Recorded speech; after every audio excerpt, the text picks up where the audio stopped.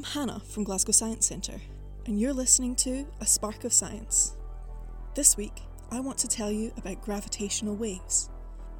Imagine you're standing at the edge of a lake and you throw a stone into the water. Splash! It hits the water and causes a series of ripples to cascade along the surface. Well, gravitational waves aren't caused by throwing stones into space. So what are they?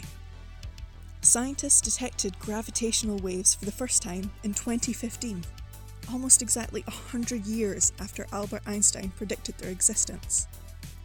Those gravitational waves were formed due to the violent collision between two massive black holes.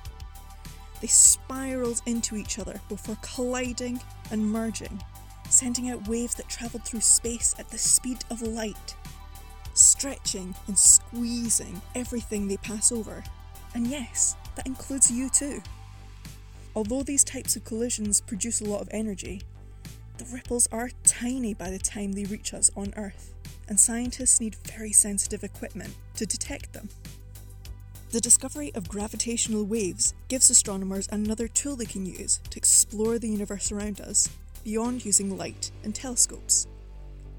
Scientists will be able to answer big questions about the behaviour of black holes, the most mysterious objects in the cosmos, and maybe even allow us to glimpse into the origins of the universe. Thanks for listening to A Spark of Science, brought to you by Glasgow Science Centre. As an educational charity, we want to keep everyone inspired with science. You can explore a vast array of online content on our website, and you'll find us on Twitter @GSC1.